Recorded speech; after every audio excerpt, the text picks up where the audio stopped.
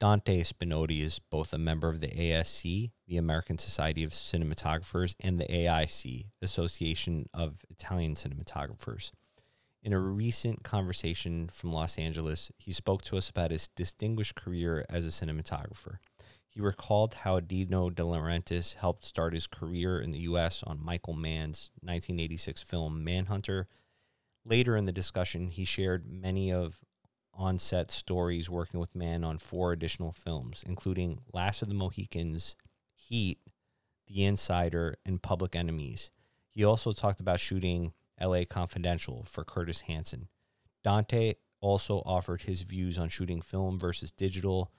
GlobeScreen Podcasts would like to thank Murtha Skouras Agency for arranging this episode. We are so honored to have acclaimed cinematographer Dante Spinotti on the GlobeScreen Podcast. Thank you. Thank you. I'm honored to be here.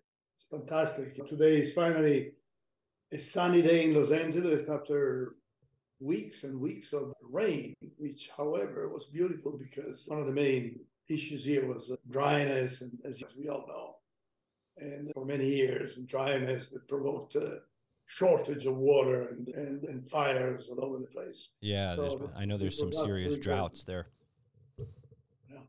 Yeah, I'm based in Today New York. Is a sunny day, so here in New York, the weather has been very erratic.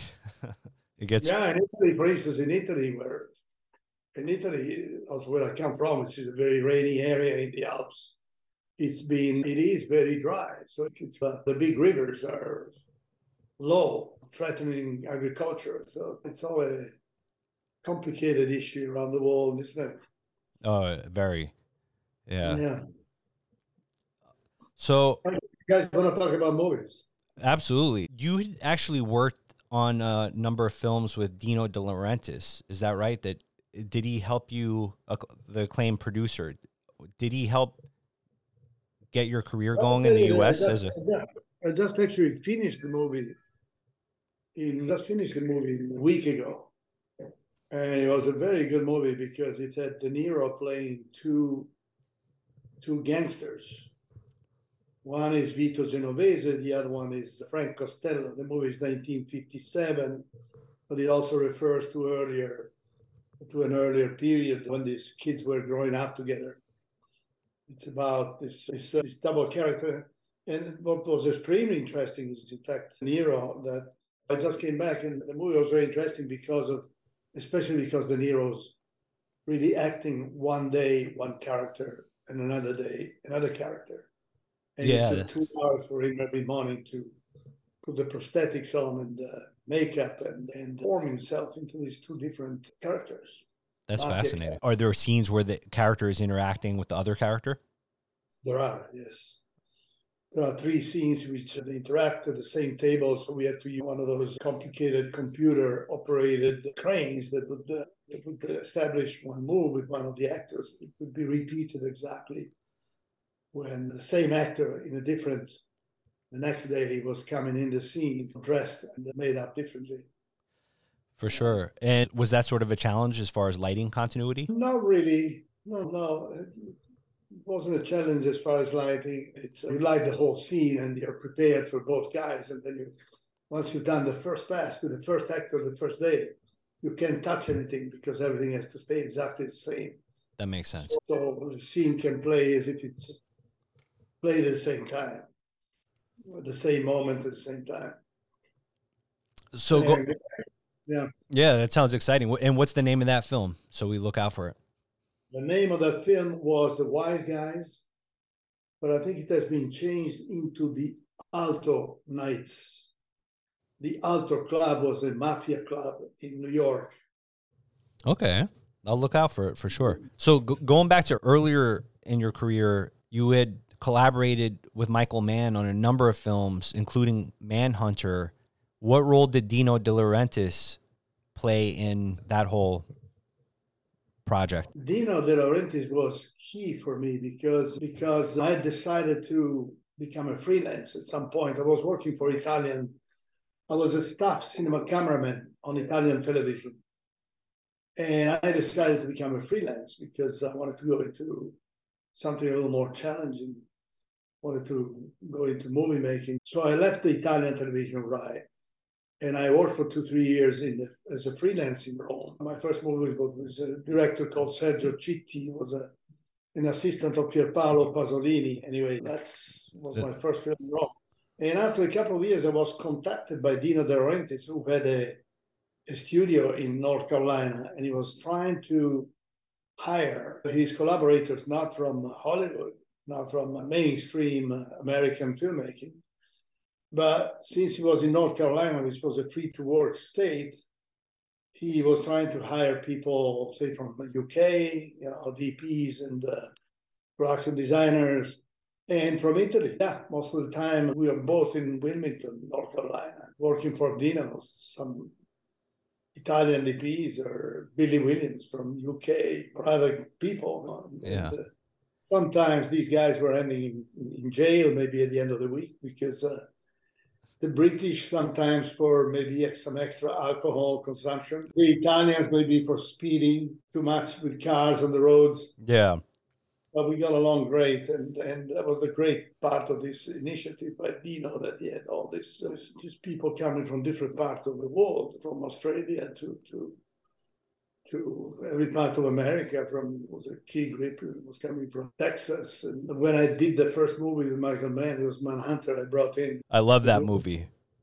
Manhunter. Yeah, it's so good. And obviously, it was the introduction to Hannibal Lecter character before Silence of the Lambs. Yeah, there was Manhunter, and yeah, it was fantastic. So what was and I'm familiar, I love Michael Mann, and I've heard him do a number of talks in general, and he's such a thorough, detail-oriented filmmaker, and it's really impressive, the sort of level of detail that he even thinks about each character. And I know he writes backstories for each character. What was your first impression of working with Michael Mann? Yeah, first of all, it was a huge jump because coming from very few years of freelancing in Italy, way of making movies, and encountering Michael. Also, the crew I had was a very complicated crew because half of it was Italian. They couldn't speak English, so you can imagine it was a kind of a Tower of Babel. Yeah. And of course, Michael has his own way of controlling the movies. He's very accurate. And he likes to control what he does. In fact, you can work nicely with Michael if you like and understand what he does. Because if you are in disagreement, you probably better go work somewhere else. Was there ever? I wanted to ask you about that because sometimes. But it was an amazing encounter because all of a sudden you find yourself in an entirely different working environment, which is the U.S. which has longer hours, I can imagine. The hours was extremely long, also because being a non-union picture in very long hours. Sometimes I do remember getting into the stage, coming back at night into the stage and find an entirely new crew that was taking over. For instance, the Greek crew that was taking over the crew so we could keep shooting. Yeah, and of course, Michael has two things which are extremely interesting. First of all, is historically very prepared on the movie he does. If you think a movie like The Last of the Mohicans, it's obviously a beautiful love story, but at the same time, it has a very deep and profound search on all the historical reality. And I'm looking forward now to see how his new movie Ferrari is coming out, because there was a movie a couple of years ago that was called, I think, Ford versus Ferrari, which was spectacular in terms of action scenes and racing scenes and things like that. But it had nothing to do with the period and with the real Ferrari, with the real history of the times, which I do remember extremely well, as I was a very passionate kid in those years. So that's what's great about Michael, is that he seriously does a research on movies he does. And you're looking at something real. You're looking at something that can tell you something historically, can teach you something. Yeah. And you mentioned Pasolini before, but I'm sure a lot of the Italian neo-realist films made a strong impression on you when you were growing up. Would you say that's accurate? Yeah, I gotta tell you, I was never a big fan of going to see movies or a student. Yes, I went to Cinema d'Essai back in the days. We saw a lot of movies, Italian, French, etc. But in fact, when I was asked, there was a little story about LA Confidential.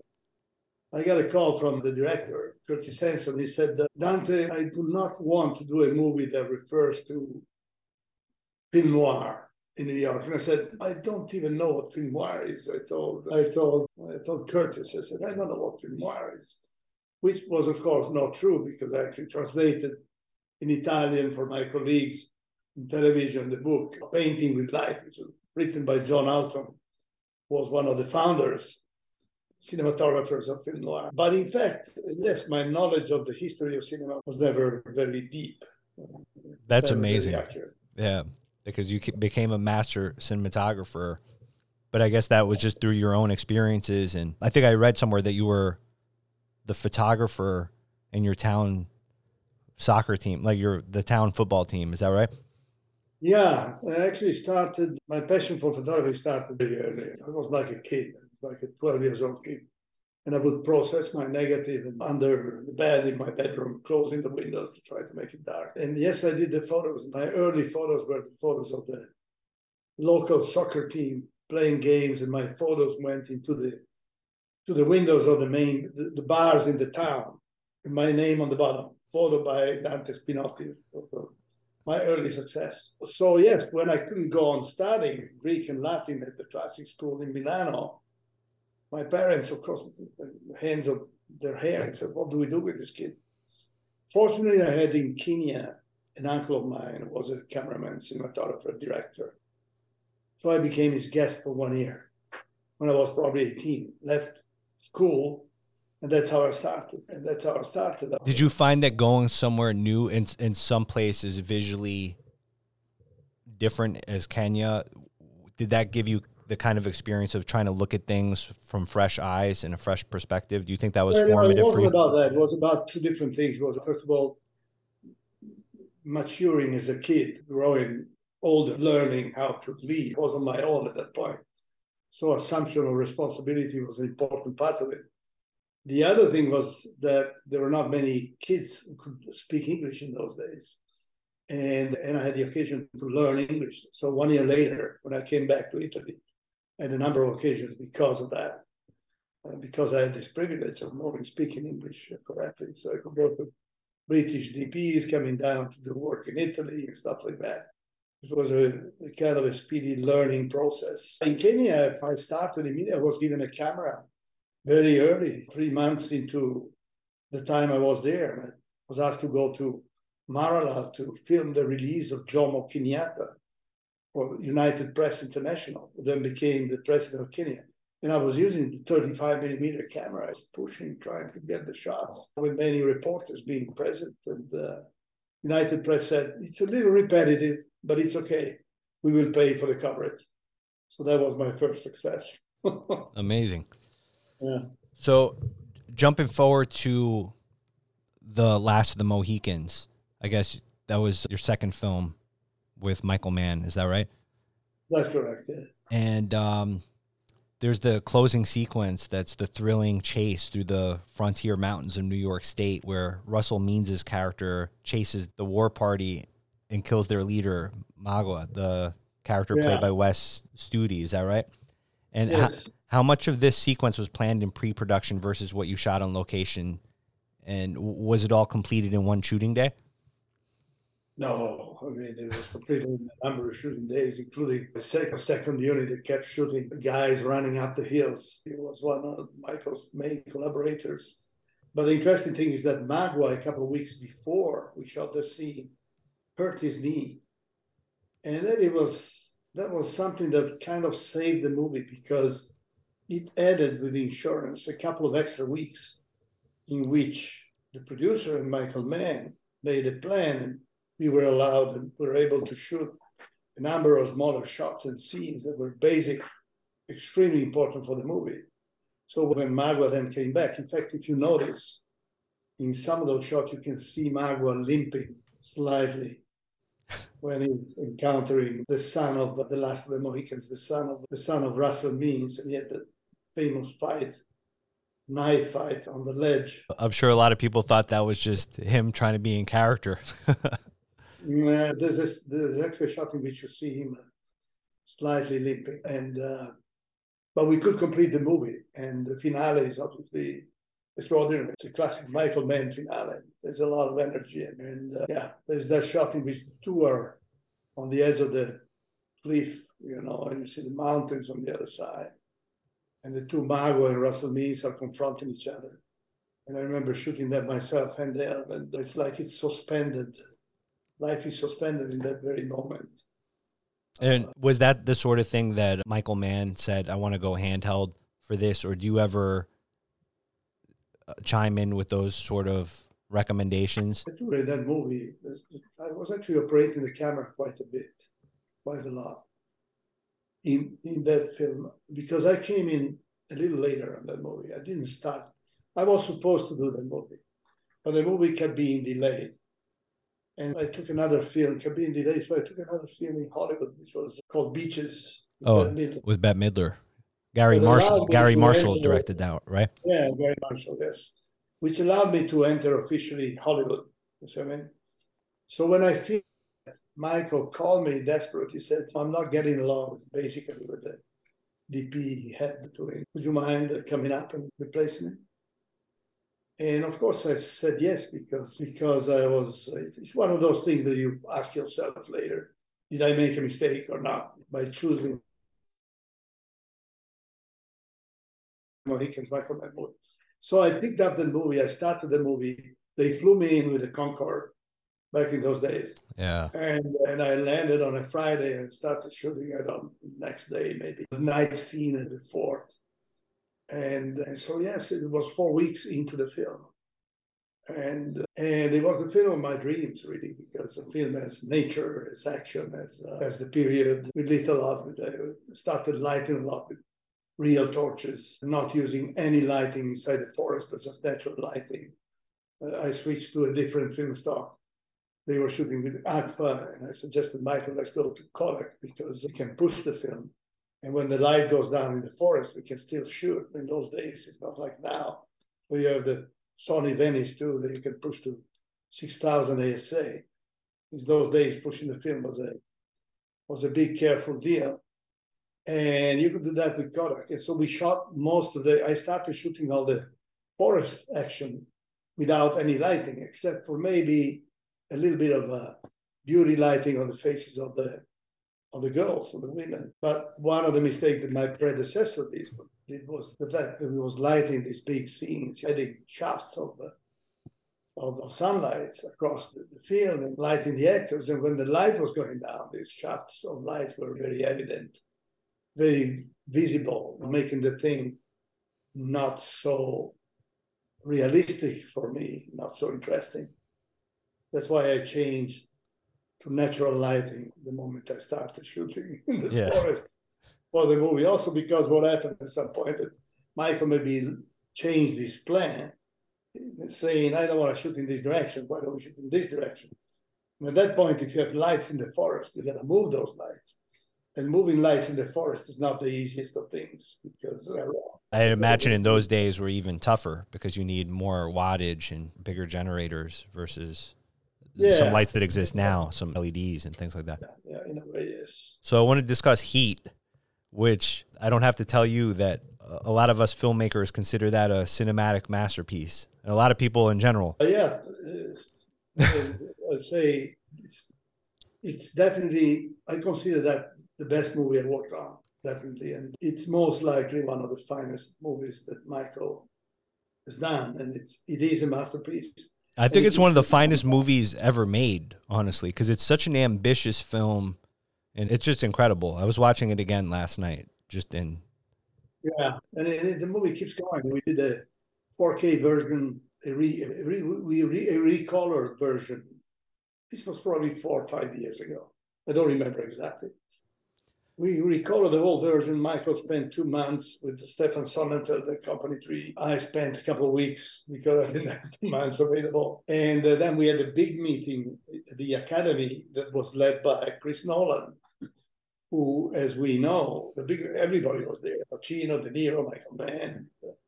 And we were also invited on the stage after a while. And to provoke Chris Nolan, I said, basically, this was my plan. I said, to me, the movie is now a better movie because it went through a digital pass. And so we could correct and recover information in the shadows and change colors that were not working properly. When you do a movie for such a long time, in so many locations, you're bound not to have everything that you can control. And of course, Nolan turned from me saying, "I beg your pardon." He was really annoyed by the fact. Oh, really? I was thinking a digital passport that made the film better. Such a film. He's a film purist. I know that. Yes, he's a film purist, indeed. Yeah. Besides being a great director, of course. A great director. And I know that Heat was a major inspiration to Christopher Nolan, and you could even see it in The Dark Knight, the opening of that film. Yeah. Definitely had Heat vibes for sure. Yes, Heat is a movie that makes me very proud. There's no doubt about it. Did you guys use a lot of gels on the windows? I noticed that sometimes there would be blue-looking light that looked really cool. Yeah, when we started shooting with Michael introduced me to the color green for Manhunter. He said, "No, the color green is really a color, especially if you use it with black. It's a color which is very upsetting. It's very emotionally strong. In fact, the whole finale of Manhunter, you see there are these green gels. A lot of that dawn is lit with green light. And instead, I introduced Michael to the color blue, which is probably way more romantic. In fact, the whole romantic part of Manhunter has this blue color. But we used again on Heat, because when De Niro goes back into his house, and he puts down his gun on the glass table and then leans against the window and he looks out at the ocean. Everything is gelled in blue, which back in those days was extremely complicated because it was you had to do tests. It was very easy to make a mistake. If you were too dark, you would go into complete night. And if it was too bright, the night would look fake. So you had to expose exactly in that area. And I had 3 layers. When you have 3 or 4 layers of gels put on a window accurately, it's not that easy to make changes. Well, you pulled it off. Yeah. So at the end of Heat, Moby's iconic music plays over a dying Neil McCauley as Detective Hannah holds on in a kind of passing of the living to the dead. Was this closing scene all shot in one night, and how did you light it? I'm going to imagine that it wasn't shot in one night. I'm sure it was numerous nights. It was not. Actually, what happened there, talking about, I think Pacino hurt himself. I don't remember exactly in which scene. So we had to push back for a couple of weeks the actual scene of the airport, because if you remember, he's chasing Robert De Niro running like crazy across the airport. We shot the thing at night, obviously, when the planes were not, very few planes were landing. And I had something like, I don't remember, 20 Dino lights, all the big lights in town, I think I had in that scene.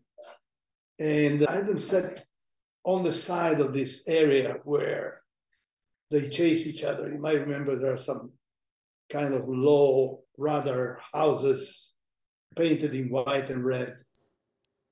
And they chase each other until Al sees the shadow of the robber and comes out and shoots and kills him. I had all these lights because we were shooting 360. So when we would see a light, I would turn it off or fade it out and maybe fade in some other lights. And of course, all these big 21,000 watt lights with 21 bulbs in it were very narrow spots, were protected on top and the sides so we couldn't hurt eventual planes landing. When they were landing, of course, we would turn off our own lights. It was a very complicated process. I don't remember. That's fascinating. But today, we would probably shot the whole scene without any light, because there are in that area some existing lights that would create some sort of very soft light in the air, which are actually not, but we had to add lights because we were shooting anamorphic. So Michael likes the use of the zoom lenses. So at times you need to be able to shoot at 4.5 or 5 and 6 back in those days.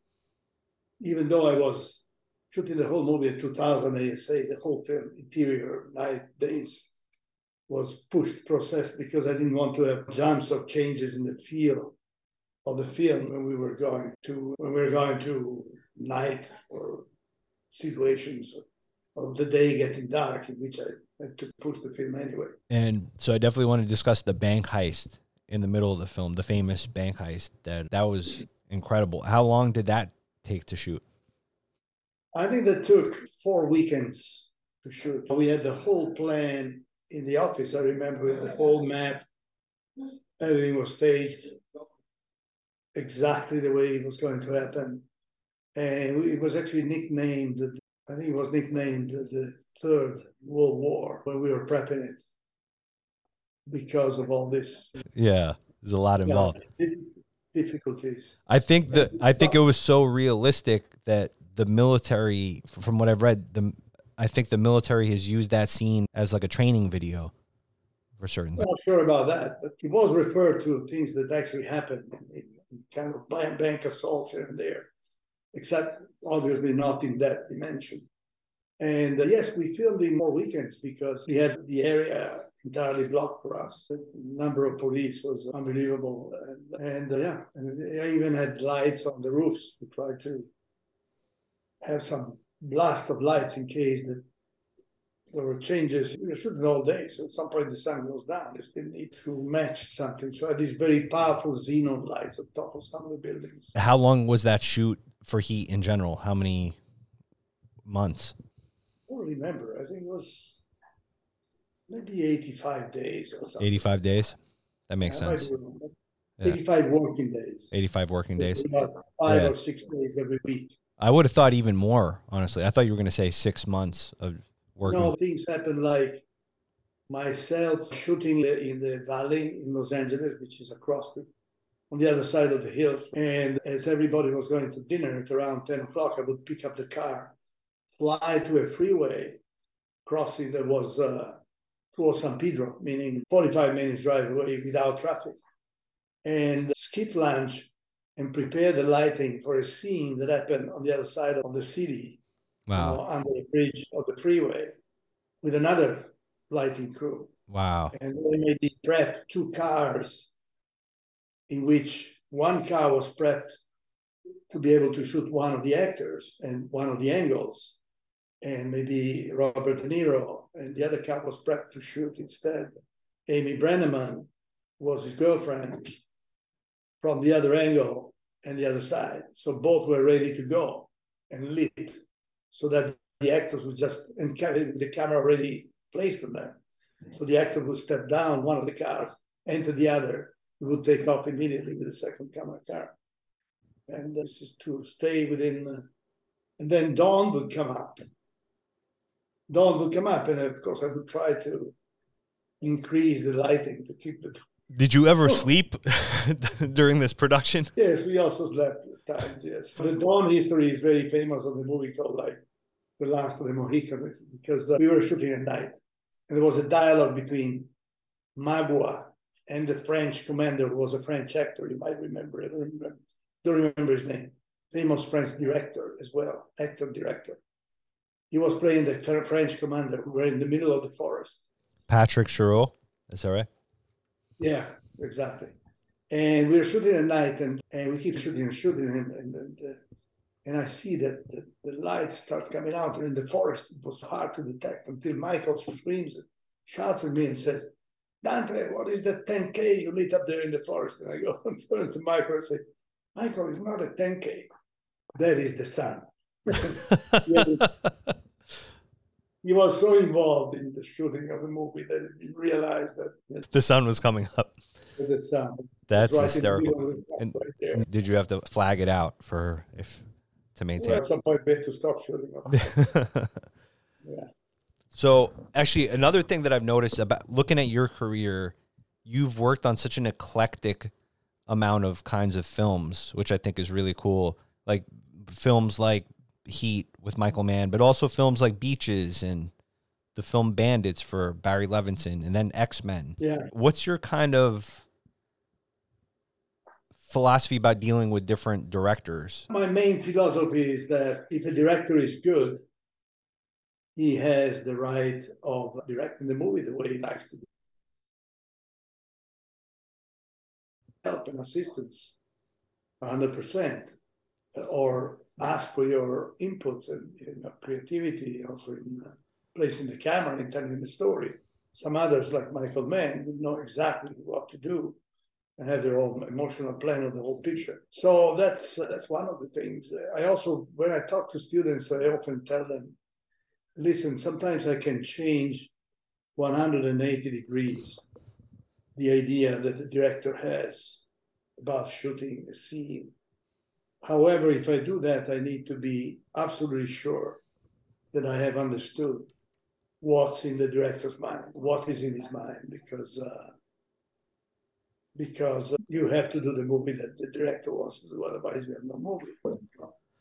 Movies always good. Yeah. Was there ever a time where Michael Mann or any other specific director requested to do something that at first you challenged it or just didn't understand it, but then saw that it was actually a good thing, or vice versa? Yes, it can happen. There's always a dialogue and a discussion going on, but don't forget that you also have, especially in these days in which budgets are smaller and you need to, like in this last movie, we should be very late. We had 41 days to shoot a movie and not one extra hour. And we were very fast, I have to say, because also Barry shoots in a very quick, very fast way. He knows exactly what he wants. He does just the necessary amount of takes. But there's a lot of scouting that goes on, and you try to be as precise as you can in the scouting, because that will save time. And in these days, it's absolutely fundamental to save time. Sure. Yeah. That takes care of a number of, however, there's still a lot of discussion that go on, and at times you gotta learn how to protect your ideas and how to express your ideas. It's like we had a scene in this last movie in which we would see one of the two De Niro characters getting married in a big party, and then you cut to a mirror shot in which you see the party going on with one of the De Niro characters, and you land on the other character De Niro is playing, and through some visual effect, because you see it in the mirror, the party in the mirror, and then you land on the De Niro playing the other character who makes a comment on the wedding. And yes, I had a discussion with the director, because I said, we need to see the position of the actor so we can see them. And Mark, but Dante, if you do that, they're going to give their shoulders to the audience. I said, no, the audience is everywhere. But we got to see the two actors, otherwise why do this shot? So there are discussions that happen like that, and you need to learn what kind of character the director has, because it's not good to have a conflicting situation in which it's not worth working with someone with which you need to work so closely if you have a conflicting situation and you have discussions on how to do things. That makes sense. Doesn't make sense. So in the 1999 movie The Insider, Christopher Plummer and Al Pacino shared some long dialogue scenes. Do you recall Michael having to do many takes when shooting those scenes? Yes, definitely, yes. Michael was very well known for doing a good number of takes. I do remember reaching 40 or something like that on Manhunter, but those were crazy nights with William Peterson, for instance, where Michael's idea was that at times in which if he could get the actor really tired, he would pull out the realism and the credibility that otherwise was difficult to obtain from an actor. Gotcha. Maybe keep acting. So that was one way to. But Michael was known for going for precision. The famous scene between Al Pacino and De Niro. Amazing scene. In his interviews, that take 11 was the take he mostly used for the scene. Sorry. Oh, all good. Yeah. So in the... You almost entirely take 11, but we shot, I don't know, probably 15 full takes of the master, huh? Now, so in The Insider, the scenes that take place at the CBS headquarters and the scene where Crow's character is giving depositions in the state of Mississippi, were those shot on real locations? I tell you, I don't remember if the Mississippi scene with Russell Crowe was real. was the real court, but the street was the real street, and the location, the area was the real area. I don't remember exactly, might have been. Actually, one of the attorneys is the guy who flies the plane. There's a cut to him who's flying the plane at some point. He was one of the real attorneys of a real trial. There's a number of search for real places, real locations, especially in Michael Mann's movies. Yeah, it sounds like if they weren't each reel, they were really close to it. Realistic. Yes, maybe it could have been that it might have been the same room even for the trial. For the CBS, honestly, I do not remember. It might have been I don't know, big building somewhere. Yeah. Yes, I think we found I think we were shooting in an empty big apartment downtown, probably in Century City here in LA. The movie was also shot in New York, the inside.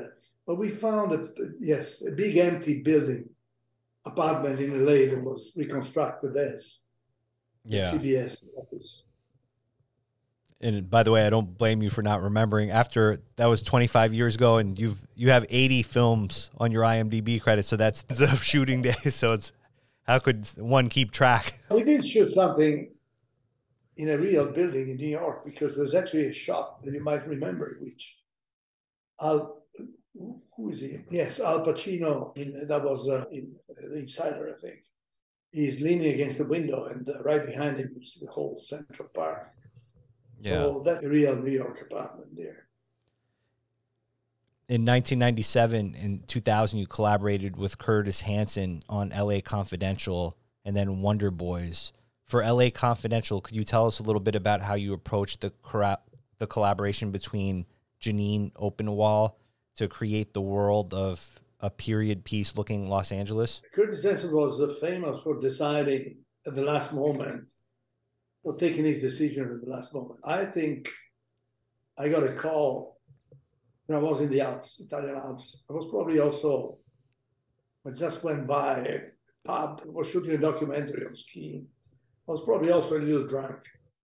And he said, "Hey, Dante, we have this movie I'd like to bring you up to."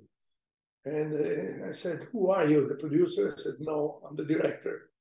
"Oh," I said, "I'm the best guy that can shoot the movie for you." I had read the screenplay, of course. And the next week I was on a plane, 3 weeks away from beginning the movie. So the prep was extremely fast. With Janine, they took me around on this few existing, still real period. I think the time was 1953, if I'm not wrong. That was the time in which LA Confidential happens. And so it was a kind of a very quick prep, looking at all these locations with Janine. And of course with Curtis. Curtis is a very meticulous director. He doesn't shoot a lot, but he's very careful, very on the detail. Does a lot of coverage, as we say, because there's a lot of cuts of every actor saying this and that line. But it was very pleasant to collaborate with him. I think on LA Confidential, I could really express myself in terms of storytelling, in terms of. And on these films, how collaborative was Curtis with you in terms of the staging of the scenes and setting up sequences?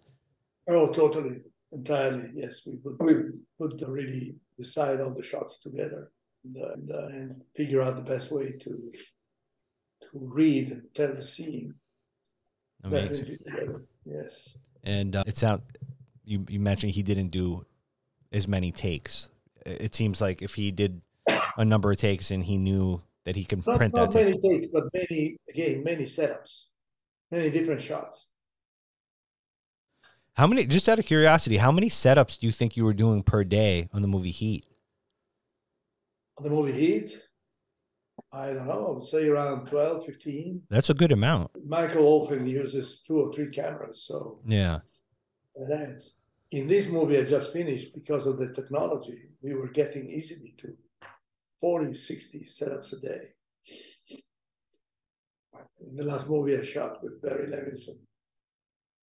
But we also used often a very tiny little, one of the major steps, technological steps, which is coming up now, is Sony has just created a camera which has the same sensor of the Sony Venice 2, which is probably the best filming tool I used so far in my working life, in my career.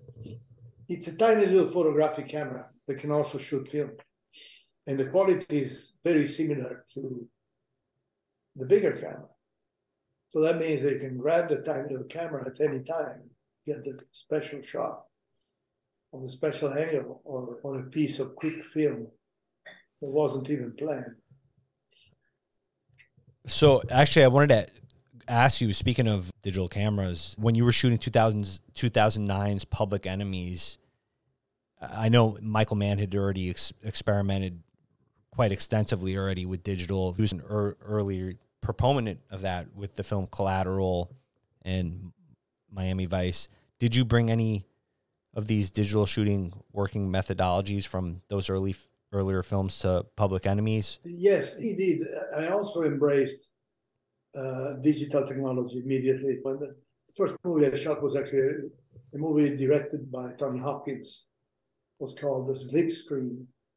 And I think Michael Mann had already shot the film. I don't know if it was Collateral, his first movie. I'm not sure. I know Collateral came out in 2006. I don't know if that was his first digital film or not. Or 2004, rather. I'm sorry, 2004. I was mistaken. Yeah. I love digital too. I thought the early cameras were a little difficult. Anyway, we did some tests before we started Collateral. No, sorry, before we started Public Enemies in Chicago. We did some tests in LA and we compared film to the Sony F23.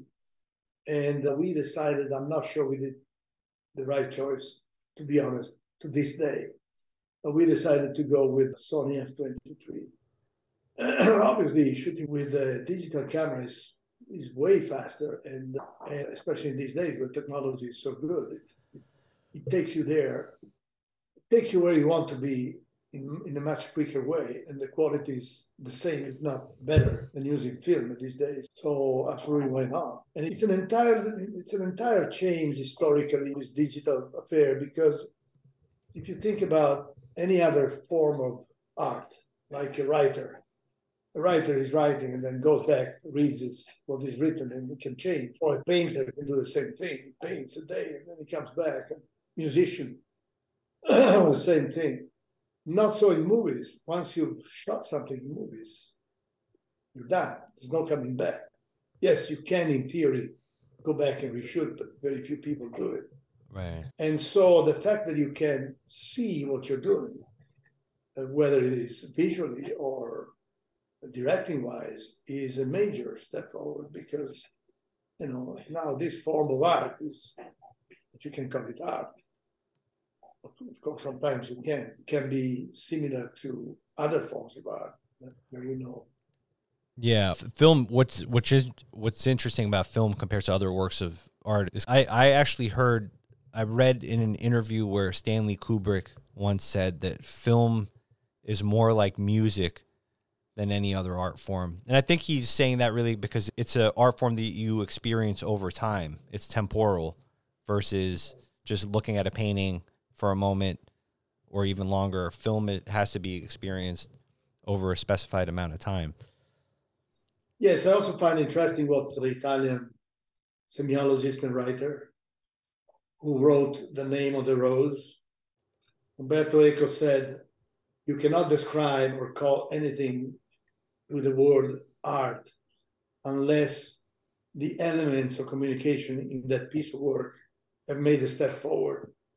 In other words, anybody who imitates a painting by, Mona Lisa, by Leonardo, whatever you want, makes an imitation.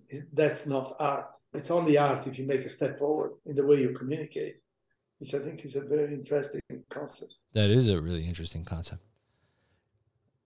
On that note, are there any other cinematographers that you pay attention to that you follow along with their work? Definitely, yes, here and there. Definitely, why not? Back in the days, I think we had three major masters. Back in the days, I'm saying we had the Gordon Willis.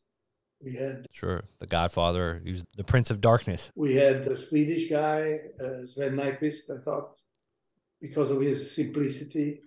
And of course, the great Italian, Vittorio Storaro. Sure. Invented a new way back in those days. Today, because of the technology, maybe it's storytelling. You can change the technology, but storytelling is still a very tough thing to deal with. And that's coming not from technology, that's coming from the human brain. And I liked a lot, for instance, the Joker. I think it was photographed by, I can't remember his name now, but this moment, beautiful. The first movie. Larry Sher. Larry Sher, yes, I really appreciate it. I'm looking forward to see West Front, the new West Front, all new on the Western Front. Oh, that was incredible. That's a masterpiece. I highly recommend it. I started watching it the other night just to throw something on, and I was hooked, and it's really beautifully shot. I will see one of these next days. What else? I got another movie I want to go look. It's probably the Darius Khondji movie, Bardo, I think it's called. So, I see movies that are only movies that I think have a very specific interest. Where there's something special to look at. I can't tell you how much I appreciate. I guess one more question before, what sort of advice would you give to cinematographers, younger DPs that are really starting out in this field? Tough question. Probably be prepared to hold on.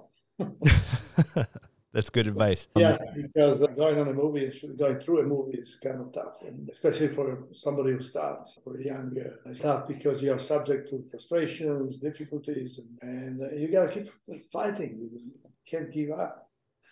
If you do that, then you overcome difficult moments, and then maybe before or later you get to something. No, but that's a good point, because I could say from my own experience as a filmmaker, you have to learn over time to keep your cool in high pressure situations, because in the beginning, that's the hardest, because you know how it is. Being on set could be such a pressure cooker. Yeah. Yeah, it is. You got pressure, you got actors, you got to make it look good. You have to be very accurate. For instance, ladies, that takes time. So you got to be prepared to defend your time, gain your time. One thing I also noticed about your work that I think is striking is you have such a unique and interesting way of shooting close-ups. Like, for example, when I was watching LA Confidential and the introduction to Russell Crowe's character, and I think that was really his first real introduction into American films. I think he had done other things, but that was like his first major part in an American movie. I shot his first 3 movies. Oh, yeah? His first 3 American movies I photographed with Russell, so we know each other quite well. Yeah. But yeah, I just love that establishing shot where you see him in the car and it's the introduction to his character. And I don't know, I think you're really strong with that, amongst many other things. But if you have time, I can tell you another short story. Oh, sure. Okay, so we were shooting a dialogue between the leading lady. What's her name? Fantastic. Oh, in LA Confidential. Was it Kim Basinger? Kim Basinger. Thank you. Yeah. We didn't do any tests with Kim Basinger, so she came to the set the first day. The famous close-up where she has a black hood around her head and she's white, red lips. Fantastic. She meets Russell Crowe for the first time. Anyway, we have another scene in which we have a dialogue in Kim Basinger's house between Russell Crowe and Kim Basinger. And Kim Basinger is beautiful. Takes to me, I don't know, lights everywhere to light her. She was also a little over with her race. She was not a young girl anymore. So I had lights everywhere around, the key light, the fiddle light below the lens, the linky dinky, this and that. And I shoot her side with all this camera circled by lights. Now we come around on Russell Crowe, and of course, all those lights, which are cosmetic lights, are gone. And now you only see a camera. Russell sees one camera with a little tiny data light on top of the lens. He said, "Dante, who am I, an idiot? Why are you treating me like this?" Then all those lights for Kim Basinger, and now he's using nothing for me. So Russell, come on. That's funny. Well, you don't need all those lights. Well, Dante, Mr. Spinotti, thank you so much for being on. No, you can call me Dante. Mr. Spinotti is kind of tough. Thank you guys. It was a pleasure doing this.